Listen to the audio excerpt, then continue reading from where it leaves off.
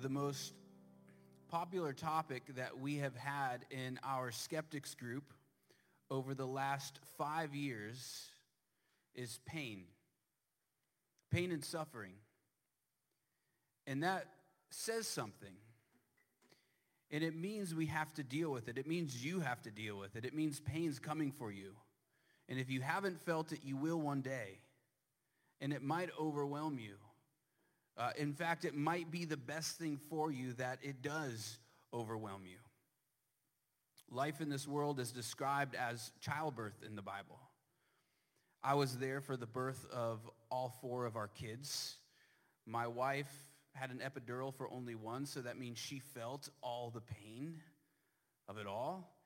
And I learned my lesson on the first one. I wore my wedding band, and she held my hand as labor was happening and all the pain was there, and she was holding onto my hand as if she was dangling off a cliff. And caught in between her death grip and my ring were my fingers. And so I know the pain of childbirth like any real man would. Spiritual pain is the spring from which all other pain comes. Spiritual death leads to physical death. And spiritual pain has led to the reason why you are jealous, why you fuel with anger, why you're depressed, why you're terrified of life, why you're discontented, why your life feels dull, and why your heart keeps being broken. A stellar argument can be made that there is nothing weightier than pain. Life is a birthing room. And we're doing this. We're either fighting pain, we're swimming in the pleasures of this world to escape pain or numb it, or we're running as far away from pain as we possibly can get. And the problem is that as we do all of these things, it only adds to our pain. It only increases it. Seems like there's no remedy. And when we have finally fallen under the spell of pain, it turns us into the walking dead. So what do we do about that? One of my favorite philosophers, Nietzsche, he says that we should embrace pain. He's the guy that made popular this phrase, what doesn't kill you makes you stronger. No pain, no gain. And he says life is meaningless without pain. In fact, he will say life is meaningless, but try to find meaning in pain. And then he actually wants you to go through pain. He hopes that life will throw pain at you so that you'll finally find meaning and purpose in coming up out of the pain. So is he right? I think he's right in part. The reality is, part of the reason why we're experiencing pain is because we have done what the Bible calls as rebelling from God. We've committed tyranny. This curse is laying over our land and over our lives, and so pain is just riddled throughout it all. But also, pain is redemptive, because pain will make you reach beyond this world. Pain will make you realize something is not right here. And it will open your eyes to the wonders and the beauties of heaven, or it will at least make you hope. And if you stir that hope up enough, it will turn to faith. Pain is here to lead you somewhere. Not to just search for meaning, but to find the meaning of life itself and then life itself. And the parable that we're looking at today is about 2 brothers who are searching for something that will deal with their pain. And without their knowing it, what they're searching for is right in front of them. Both think that there is an inheritance that will remedy their pain. And they're looking at their father with dollar signs over his head. The real treasure is hidden in plain sight. The silver that pursues you, the gold that is right there before you. It's missed so often because it seems too easy to find. So what is it that's going to heal these two brothers? The balm of the Father's love. Luke 15, verses 11 through 32, the parable of the prodigal son, or as we are calling it, the parable of the prodigals. This is our second week in this amazing parable, and here's what it says. Jesus said, there was a man who had two sons. And the younger of them said to his father, Father, give me my share of the property that's coming to me. And he, the father, divided his property between the two brothers. Not many days later, the younger son gathered all he had and took a journey into a far country. And there he squandered his property in reckless living. And when he had spent everything, a severe famine arose in that country, and he began to be in need. So he went and hired himself out to one of the citizens of that country, who sent him into the fields to feed pigs. And he was longing to be fed with the pods that the pigs ate, and no one gave him anything. But when he came to himself, he said, How many of my father's hired servants have more than enough bread, but I perish here with hunger? I will arise and go to my father, and I will say to him, Father, I sinned before heaven and against you, and I am no longer worthy to be called your son. Treat me as one of your hired servants. And he arose and came to his father, but while he was still a long way off, his father saw him and felt compassion, and ran and embraced him and kissed him. And the son said to the father, Father, I have sinned against heaven and before you. I am no longer worthy to be called your son. But the father said to his servants, Bring quickly the best robe and put it on him, and put a ring on his hand and shoes on his feet, and bring the fattened calf and kill it, and let us eat and celebrate. For this my son was dead and is alive again. He was lost and is found. And they began to celebrate. Now his older son was in the field. And as he came and drew near to the house, he heard music and dancing.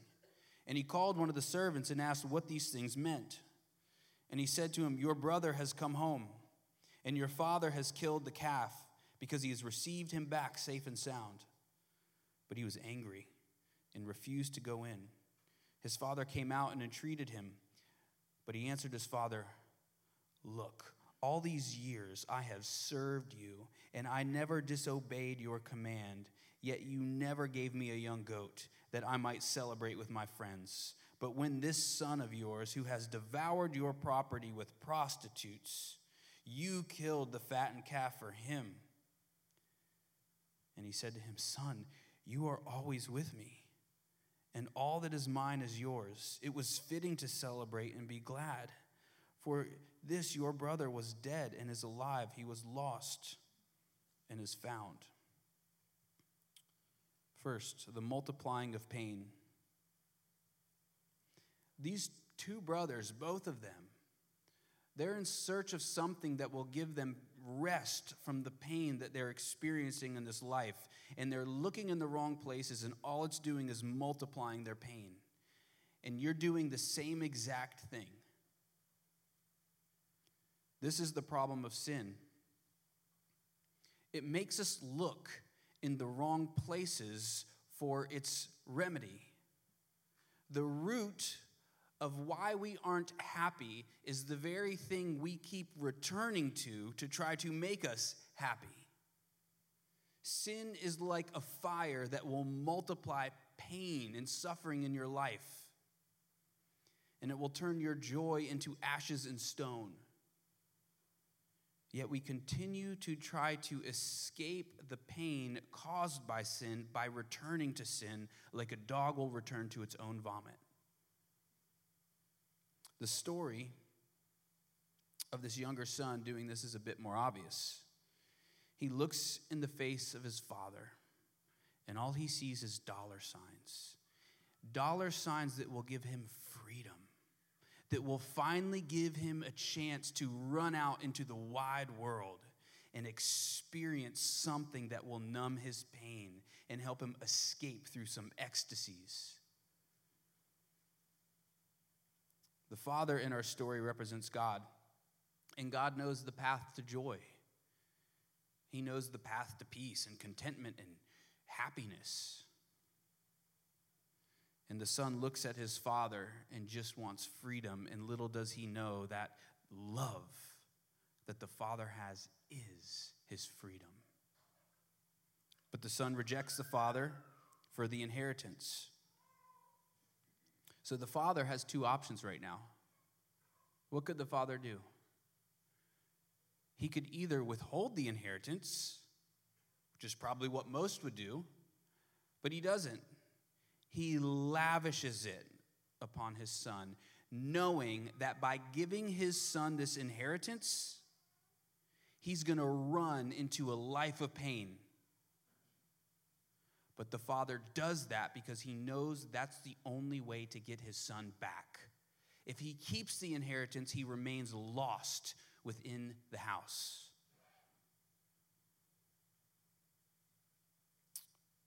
Your kids will rebel in some way. Parents, you have to learn not to lord your authority over them, keeping them. And let them go knowing, this is what true love is, letting them go and experiencing pain so you'll finally have them as a son or daughter. It's one of the hardest things a parent has to do. And there's something that the church needs to learn from this. There's nothing worse than someone lost in the house of God and the church not letting them go and experience what it's like to be lost and then found. It requires a lot of wisdom to know what to do, but it's nothing worse than someone remaining lost. True love makes you release something into pain, knowing that's the only way to truly have it. The son was never home. He just thought he was in a house. So the father let him go so he could one day come home. And some of you, because of your pain, are on the verge of running from God. And maybe you're running right now and you just so happen to be in this room somehow. And maybe you need to be running. Maybe you need to be like that lost sheep that feels what it is like to have a shepherd come and chase you down. It's the great longing of your heart. So go do it. But this comes with a warning. In my experience, you are running into a life filled with pain.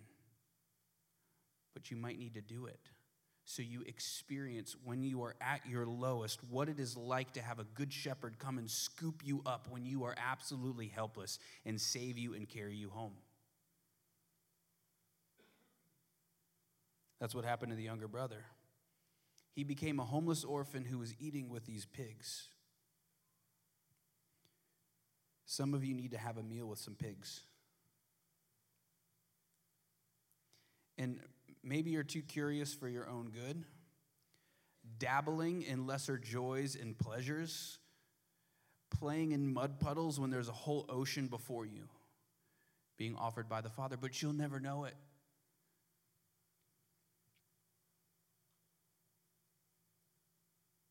And then there's the older brother.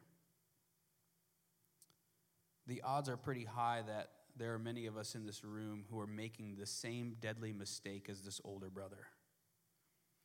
He is not a rule breaker. He is something far more vile. He is a rebellious rule follower. Man, those are the worst. And this is a typical archetype. The oldest in the family is usually the rule follower. The youngest is the wild one. And the middle child is this somehow kid who figures out how to get what they want all the time. But each and every child is bent to get something from the Father more than they want, than the Father. They want something, and the Father is the tool to get what they want. And we do this with God. And I'll prove it to you.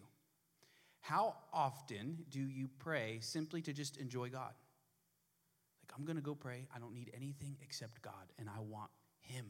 And so you just enjoy the presence of God.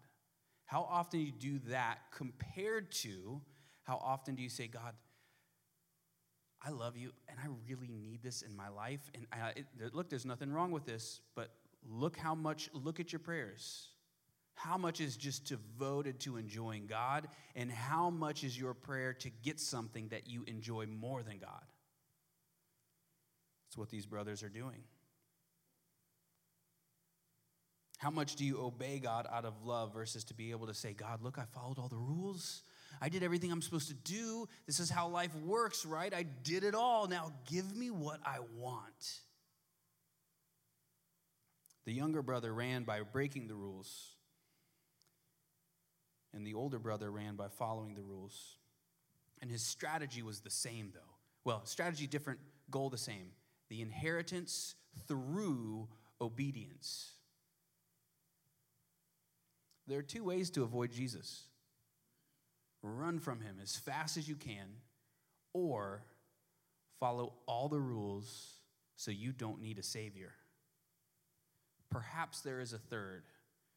You create the rules, decide what is right and wrong, follow all those rules, and say, why would I need a savior? I've done everything right. And you're playing by the rules of your own game. But then the question becomes, how do you respond when God does not give you what you want? Do you say like the older brother, all these years I've been slaving for you, and now I'm here suffering, watching as all these other people are enjoying the pleasures of life that you gave them, God, and yet look at me, slaving for you, getting nothing. The older brother was mad he didn't get a party. Now, why didn't he get a party? Because he never was really home.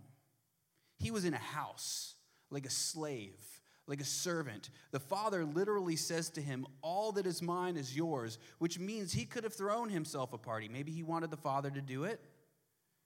And why didn't the father? Because he was lost too. And the older brother's in pain. Look at him. There's a party going on and he will not go in. The true Christian sees the Father's love as the treasure. Now, jealous pride is the cause of him not being able to go into that party. He has too much pain to have joy. And I want you to know something. Those who try to earn love are absolutely miserable when it is given freely to those who don't deserve it. How do you respond when there are people in your life who are succeeding at something you want to succeed at? Maybe it's your career, and they post their annoying pictures on social media, and you got to look at them.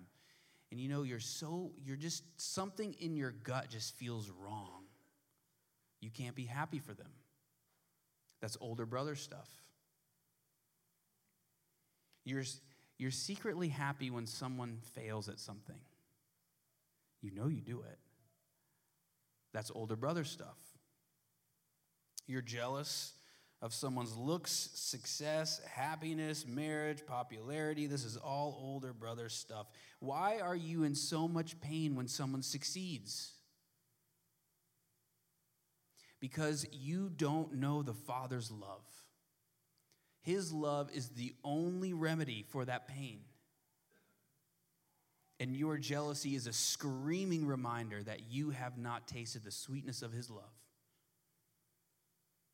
And so what do? You start working harder, trying more, ignoring the balm of love. The only solution is for you to go to the Father. Second point, the Father is healer.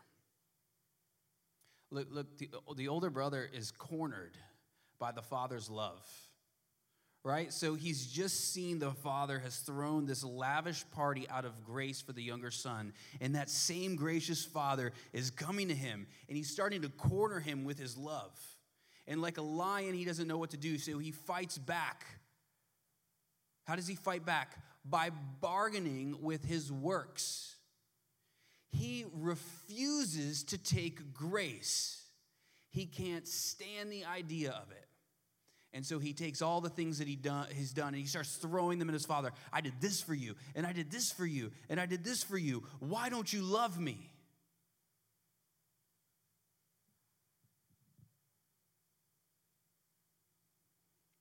He can't celebrate. All he has to do is embrace the gift of grace. He can't do it. And you know what? If he had already tasted the sweetness of the Father's love, he would have seen this party and he would have loved to go in. Because as he watched the Father lavish love and grace upon his younger brother, he would have said, I already know the Father has that love for me. I've already experienced it. But he hasn't experienced it because he's been working like a dog to try to earn the inheritance that he wants more than the Father. He's a stranger to love, so jealousy takes him. And in this story, which never finishes, by the way, there's a challenge. That's why it doesn't finish. And the challenge is to the religious elite to say, will you lay your deadly doing down and simply embrace this free gift of God's love and grace? Will you do it? To find love is to find something that can't be earned. His love is too rich for your works, and it's far too glorious for your effort. It has to simply be given. And if you won't receive the gift, you receive pain. Nothing is more real than pain. And there's only one remedy. And the younger brother has already been through it, so learn from him. He's chosen pain, he's hit rock bottom, and he had nothing left to do but to cry out to the Father. And, well, you know what he does? He makes a mistake again.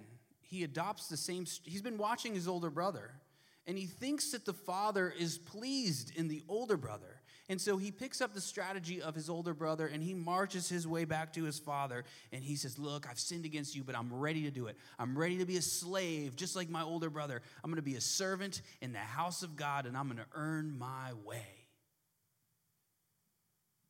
And the father has none of it. He restores him.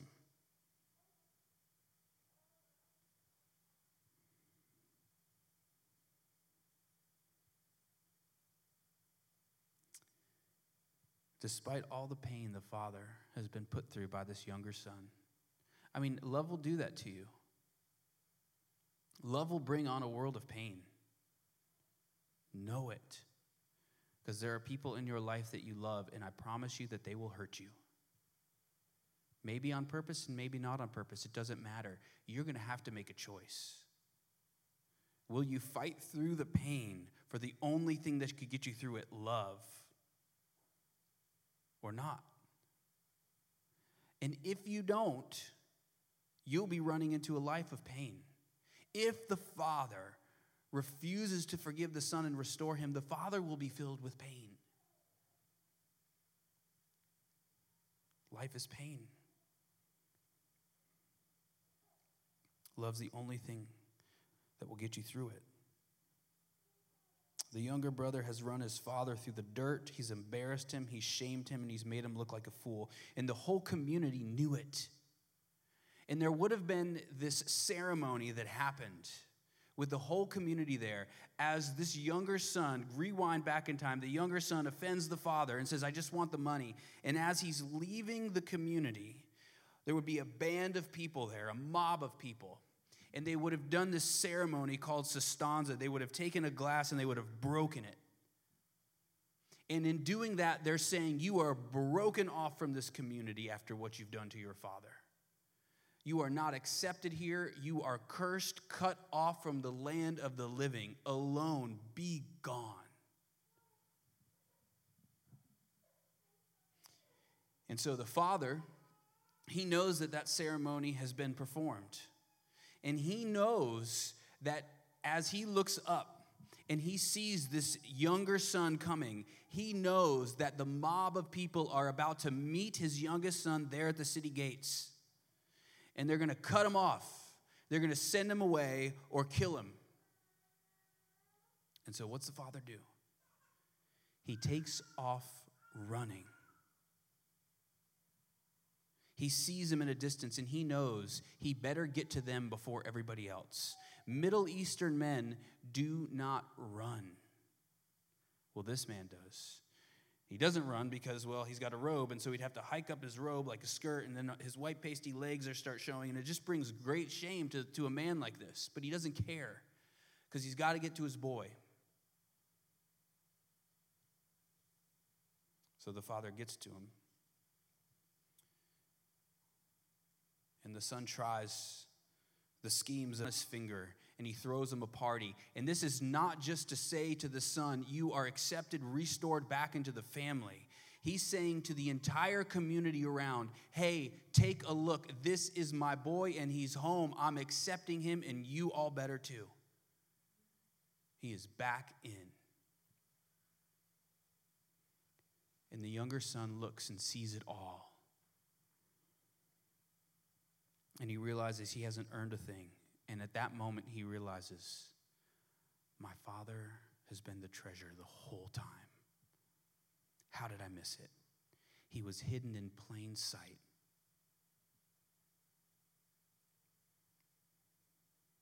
The younger son does something every single one of us must do. He stops trying to earn a place in the Father's house. He just simply walks in. He has to lay down his pride to do that. The world says, don't accept something you didn't earn. And if you live by that, you will never be a Christian. The man bowed lowest stands tallest in the kingdom of God. And while grace is free, it's costly. Because you are demanded to leave your old life behind. Leave everything and follow him. But then you walk into a world of pleasures and riches beyond your knowledge. And you'll never know it until you take the risk and do the hardest thing that you will ever do. Walk into the house, leaving everything behind. Your sin, your shame, your guilt, all the stuff that you have. But now you've left a little shack, and now you find yourself in a mansion.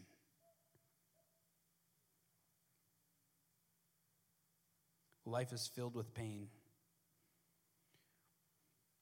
But every once in a while, love shows up and heals it all. Because God is here, and he's with you. And there are these words in the Bible where God says he will never leave you or forsake you. And this God, he has a son. He has an heir. He has a king. Well, he has sent a king. Third, the greater brother is healer. Let me tell you how this story should have gone. The story should have been of this older brother welcoming his younger brother home right beside his father. His father was right in saying, go. Live the life that you need. We're here. But what should have happened is this older brother should have gone running after him. And you know, in the story, the older brother, when the younger brother is restored, do you know what happens to the older brother's inheritance? It's cut in two again.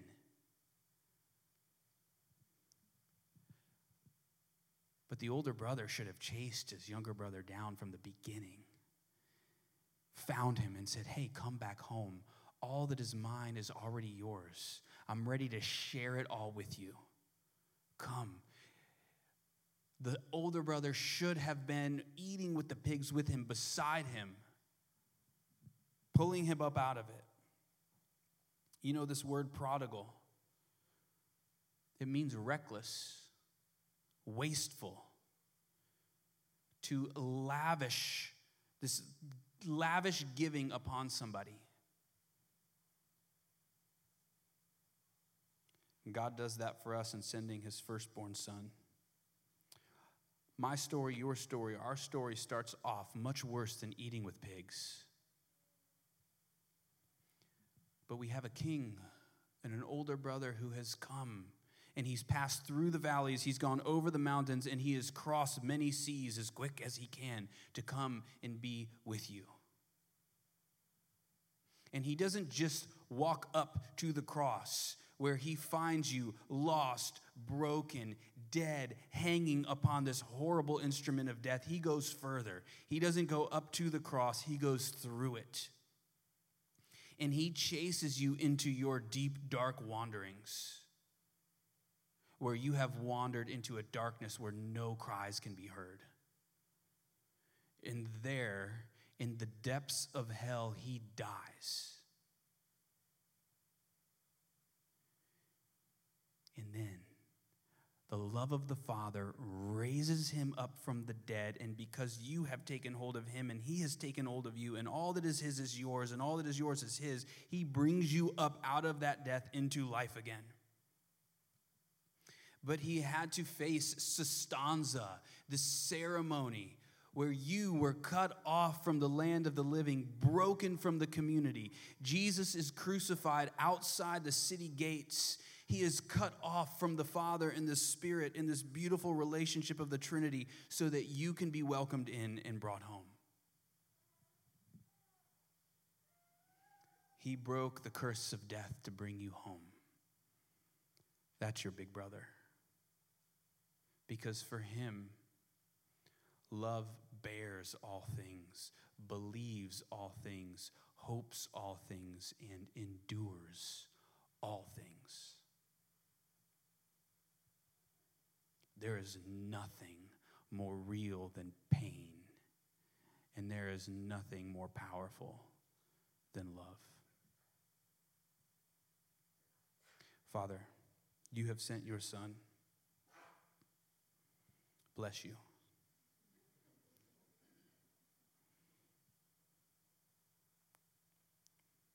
Something that we didn't deserve and we didn't even know to ask for. Yet you gave us him anyway. And Lord Jesus, you eagerly chased us down. You eagerly came into the muck and the mire and the dirt of this world. And you bore our sin and our shame because of love. And so we drop to our knees before you.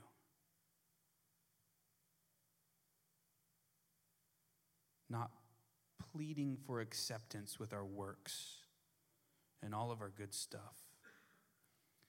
But we drop to our knees, Lord Jesus, because we've seen that because of your work, we're already accepted. We're already loved. We just reach out and grab it and take hold of it. And now, Lord Jesus, I ask that you lift us up. You turn us out to a world in pain, and you send us to go tell the world that there is but one remedy. You, our King, our great older brother. We pray all of this in your name. Amen. Thank you for listening to the Grove Church Message Podcast. Like us on your favorite podcast provider. Follow our social media at Grove Church PSL and check out our website, thegrovechurch.co.